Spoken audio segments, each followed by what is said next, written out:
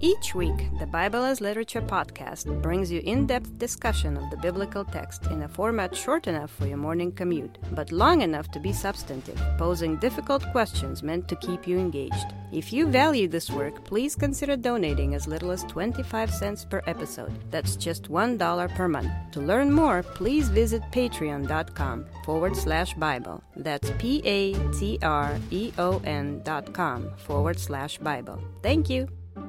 Hi, this is Father Mark Boulos with the Bible as Literature podcast. The lust for comfort, wrote Khalil Gibran, is that stealthy thing that enters the house a guest and then becomes a host and then a master. Jonah, called by the word of the Lord to serve Nineveh, grapples instead with the tyranny of comfort. From the beginning, he chose the destruction of Nineveh over his own discomfort. He finds purpose and meaning in convenience for himself, but to the extent that he is even aware of the needs of others, scoffs at their well-being. For Jonah, if life is not comfortable, life is not worth living. The lust for comfort, Gibran continues, murders the passion of the soul and then walks grinning in the funeral. Not only would Jonah sacrifice his own life for this false master, but the lives of an entire city, from the least to the greatest, including the animals. As the Apostle Paul wrote, "Mi genito, may it never be." Richard and I discuss Jonah chapter 4, verses 6 to 11. You're listening to the Bible as Literature.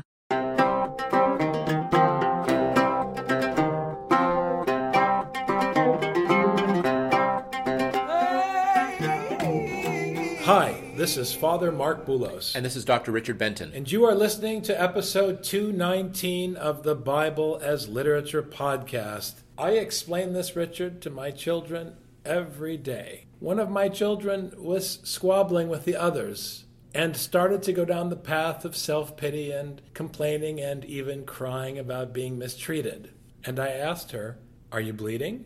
Are you wounded?" She said, "Yes, I'm wounded in my mind." And I said, in biblical terms, that means you don't have any problems. And of course, my daughter laughed because my kids know me and they understand the lesson. The problems that aren't real, and I don't mean real philosophically, I mean disease, poverty, war, these kinds of things that people struggle with every day that are real material problems. I mean, these things are the real cause of suffering in the world, not the self-imposed cause. And our ability to recognize this difference is the beginning of our journey to understand in a deeper way that one should never feel sorry for oneself, one should never look down on someone else for their suffering, and one should never complain about their own predicaments. We've talked about this in the past as the blessing and the curse. This mentality, which begins with asking yourself, do you really have a reason to cry? I know you're supposed to cry. That's like the big thing now, but it's all malarkey. Train your kids not to cry. They'll be more useful as adults. Once you go down this path of learning not to cry over misfortune, you begin to deprogram your own entitlement mentality. The good or bad of a situation does not depend on how you feel. There are good things that happen that make you feel sad. There are bad things that happen that make you rejoice. You have to respond correctly, but you have to be able to look outside of your own feelings. And this is the problem. And Jonah has this problem because Jonah really can't understand what's going on beyond his own nose. The fact that he had to go to Nineveh made him angry because God was wasting his time. When in fact, Jonah was wasting God's time, but even when God told him, he still didn't understand. Jonah just can't understand that there is good that's happening out there that might be inconvenient to him. And this is what happens in America. I tell my kids, plenty of Americans would die for a cause, but they would never give up their convenience for a cause. God forbid. For Americans, the world revolves around convenience. But this is not exclusive to Americans, because we see for Jonah, everything revolves around his convenience as well. In a day before air conditioning, he was still upset when it got too hot. My wife and I went to visit my father's family in Egypt, and my aunt, who at the time was a biology teacher in Cairo, was showing us the pyramids. And she was with a friend, and they were joking. When we bring Americans to the pyramids, they want to know where the elevators are and why the air conditioning isn't working. I think the point about Jonah is this, and bringing American culture into the discussion is actually useful. Jonah can't experience any discomfort for himself, but is interested and even eager to see the destruction of someone else. So in the balance is discomfort for Jonah and destruction for an entire city. And this is really not dissimilar to the way we function in American society when we sit on the couch watching cable news, talking about how we should blow someone up, or talking about how we should put all those people in jail, or talking about how we should send all those people back to their country, and at the same time, never giving a thought to what our statements mean for all of those people that we're condemning. If the AC isn't blowing strong enough, we have a fit, we call the repairman, and we complain if he doesn't come on time, and. Everything is upside down. The Americans think that the pyramids were built for American tourists, not for dead pharaohs. Exactly. And in the case of Jonah, this is truly the perfect example of the entitlement mentality. It's the perfect example of someone who is not asking the deeper question about the needs of the other, and it's really disgusting. So as we read this, think about how you as a listener deal with misfortune in your life and how it compares with the misfortune of others. The way people react to the gospel teaching is very similar to the way the church reacted in 1 Corinthians. If it's all grace, why should I do anything? And my immediate response, which I take from the book of Jonah, is the same every time. When you're thirsty or when you're hungry, do you ask why you should drink water or why you should eat a steak? You never ask why. You drink and you stuff food down your mouth on an impulse. So why then, when the gospel is inviting you to take care of the needy neighbor, are you trying to figure out whether or not you should and what your reason is?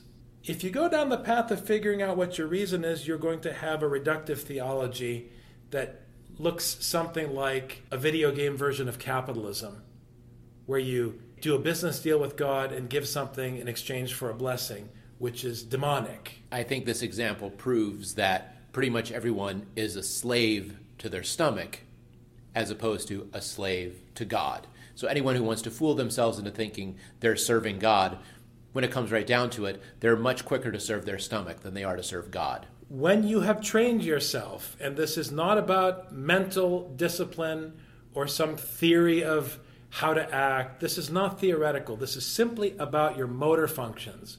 What do your lips say? How do they move? Where do your feet take you? What do you do with your hands? When you train yourself physically to ensure that the other has food and the other has water, with the same sense of urgency that you put food into your own mouth when you finally get seated at the table at your restaurant.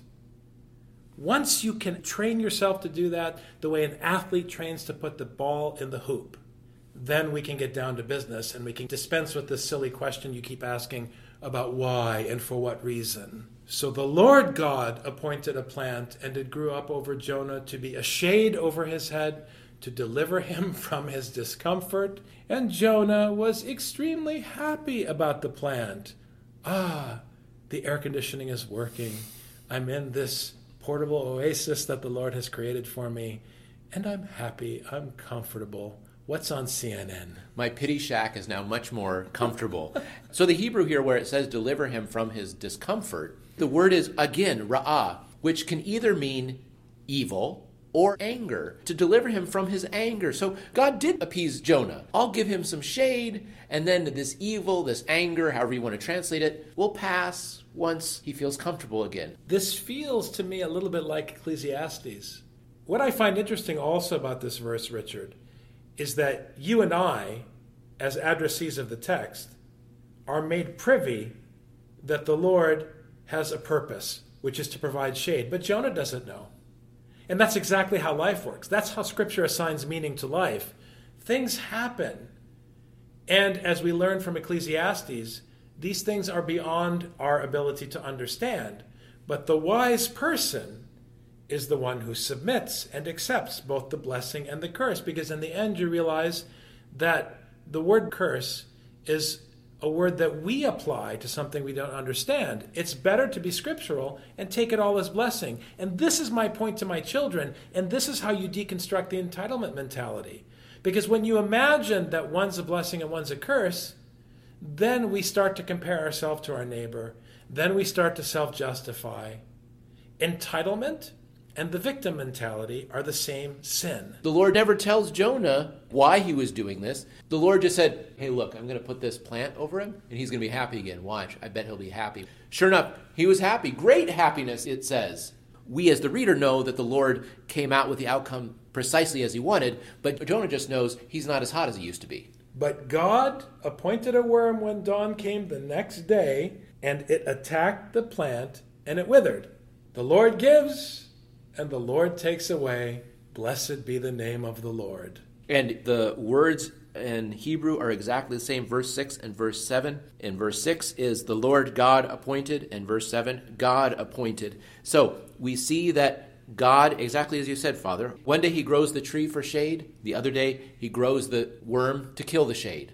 That's how the Lord works. He goes both directions. The good and the bad, from our point of view, both come from the Lord.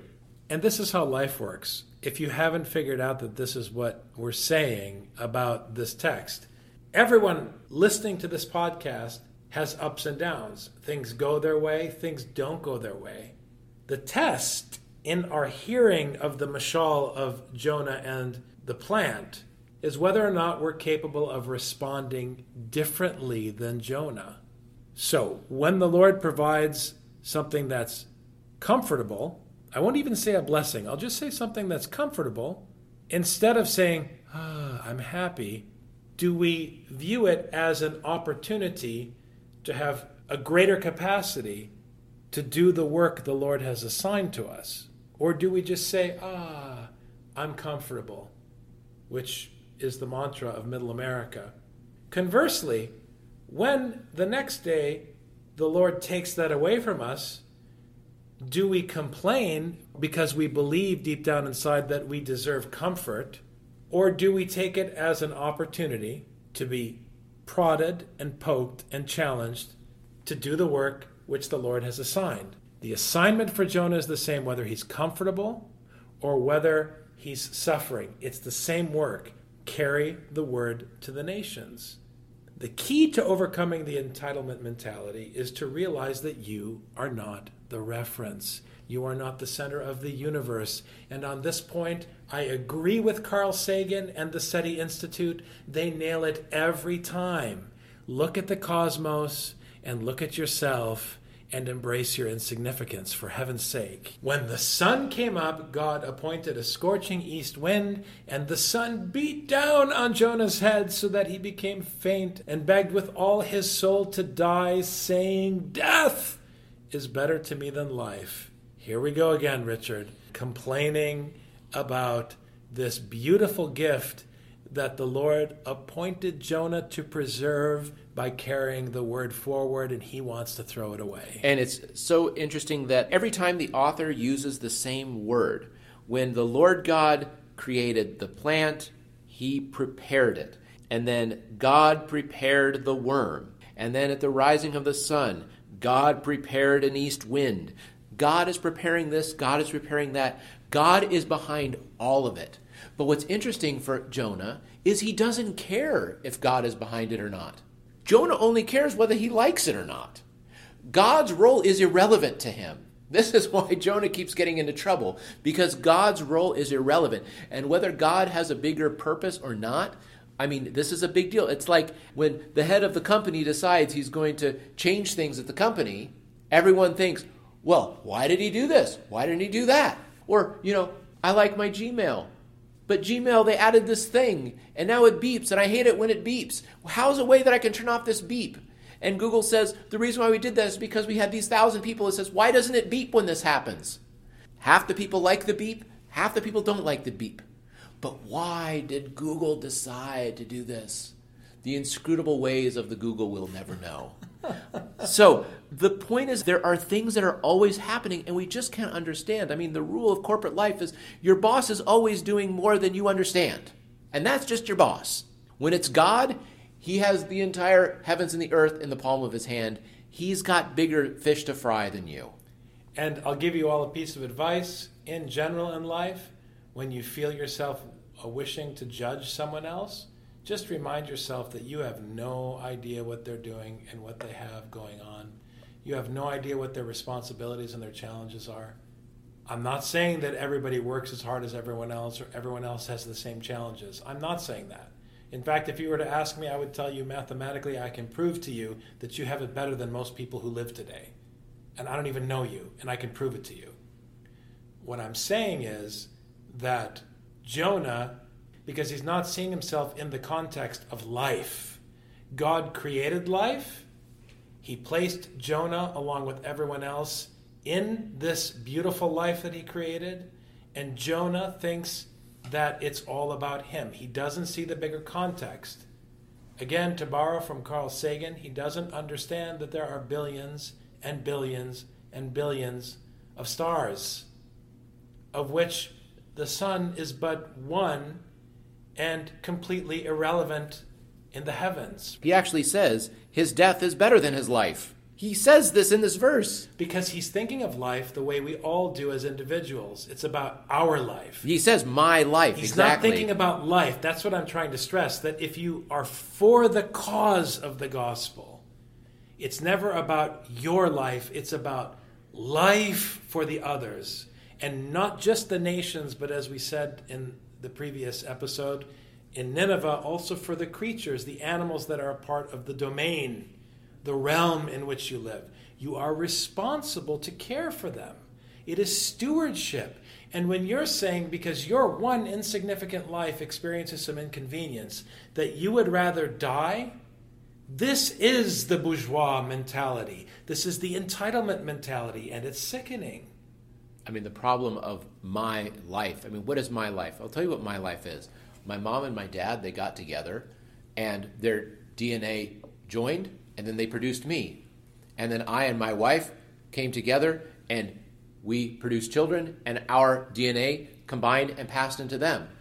My parents will die, I will die, but life in our DNA is going to continue on. There is no my life.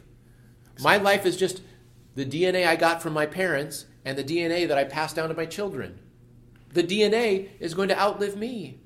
Then God said to Jonah, "Do you have good reason to be angry about the plant?" And he said, "I have good reason to be angry even to death." This is exactly what God said to Jonah in chapter 4. Is it so good for you to be angry? Is your anger doing good for you? What's the use of your getting angry? When Jonah got angry about Nineveh, this is exactly what God said. Is the anger doing something for you? And now he's saying, is it good for you to be angry because of the plant? When God produces life in Nineveh and Jonah gets upset about it, then he produces life in the plant and then kills it, and Jonah's inconvenienced. Next time you get upset, imagine the Lord with these 3 words, 3 Hebrew words. Is it good for you to get angry? You're sitting in your chair feeling terrified of someone who's never done anything to hurt you, ever. Most likely. You've never experienced any suffering from this person. At the same time, your society has caused tremendous suffering for this person and millions of his or her fellow citizens in the land in which they reside. Their country is destroyed. And so you reason with yourself about what's wrong with them. You reason with yourself that it must be their fault. You reason with yourself that it makes no sense that they want to leave their country. Why don't they stay and fix it? You reason with yourself that the risks are too high to offer them shelter and refuge and to welcome them. You go through this entire lie inside your head. That's why I don't care what's in people's heads.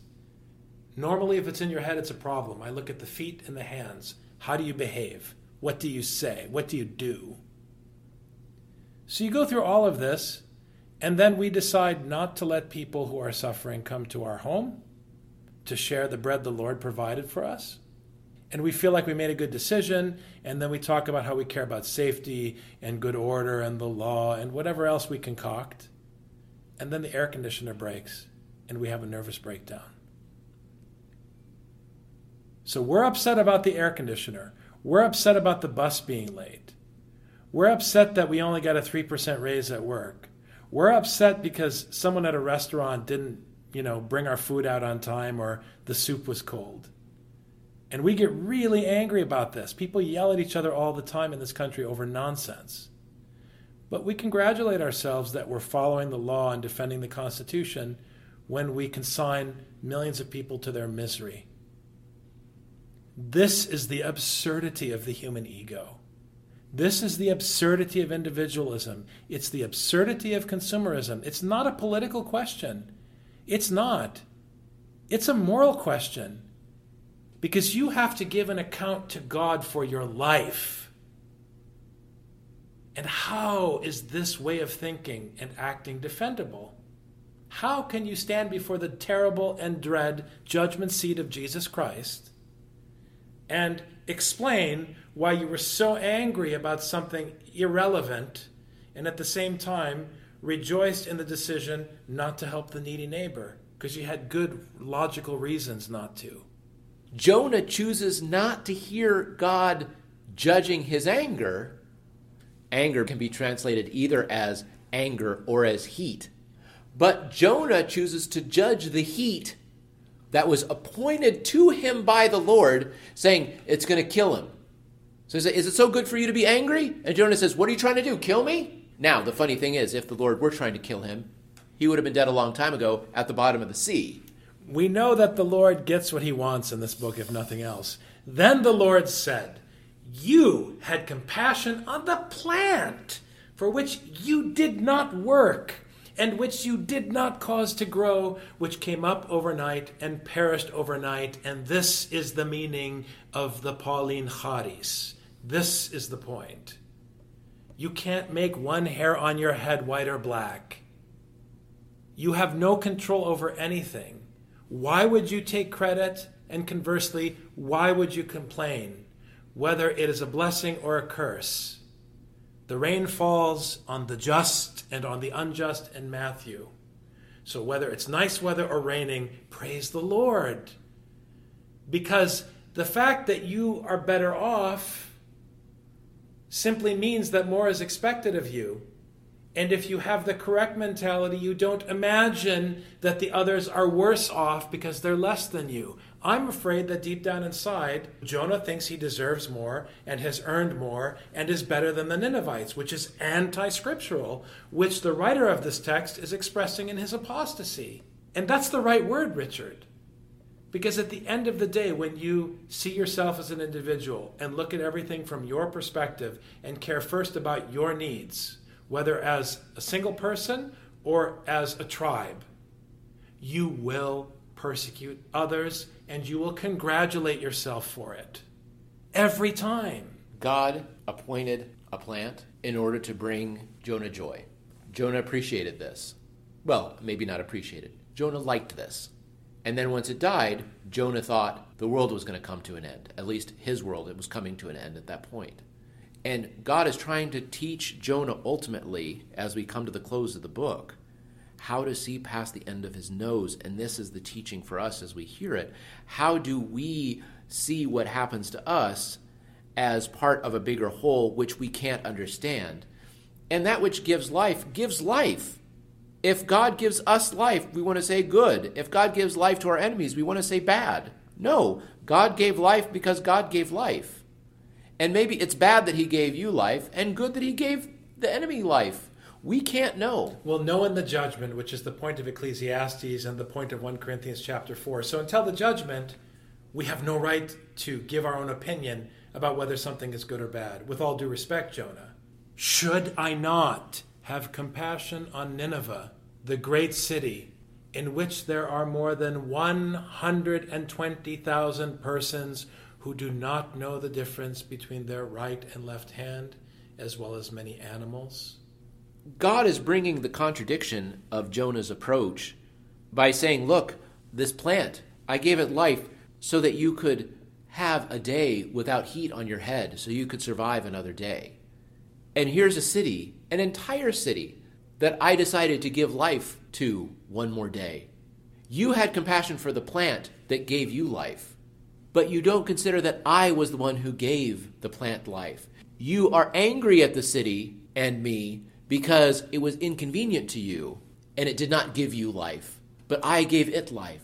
I gave the plant life and you liked it. I gave Nineveh life and you didn't like it. But guess what? I give life. I am the Lord, and whether it's a cow or whether it's you, Jonah, my friend, I am the one who gave life.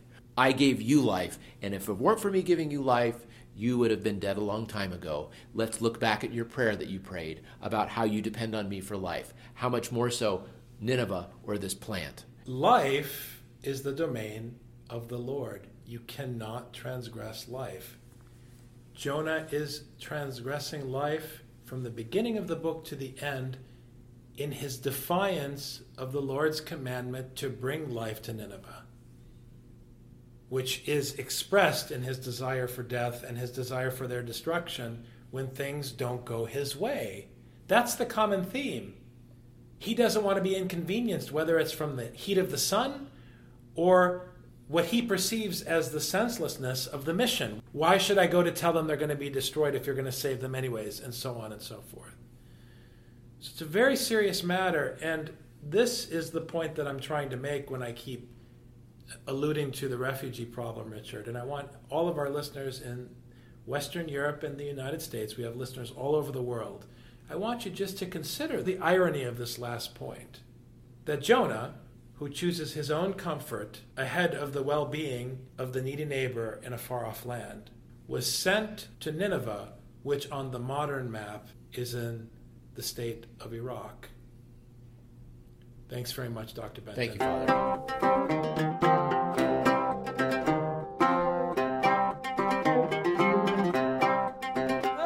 You've just heard the Bible as literature. Thanks for listening. The Bible as Literature is a production of the Ephesus School Network.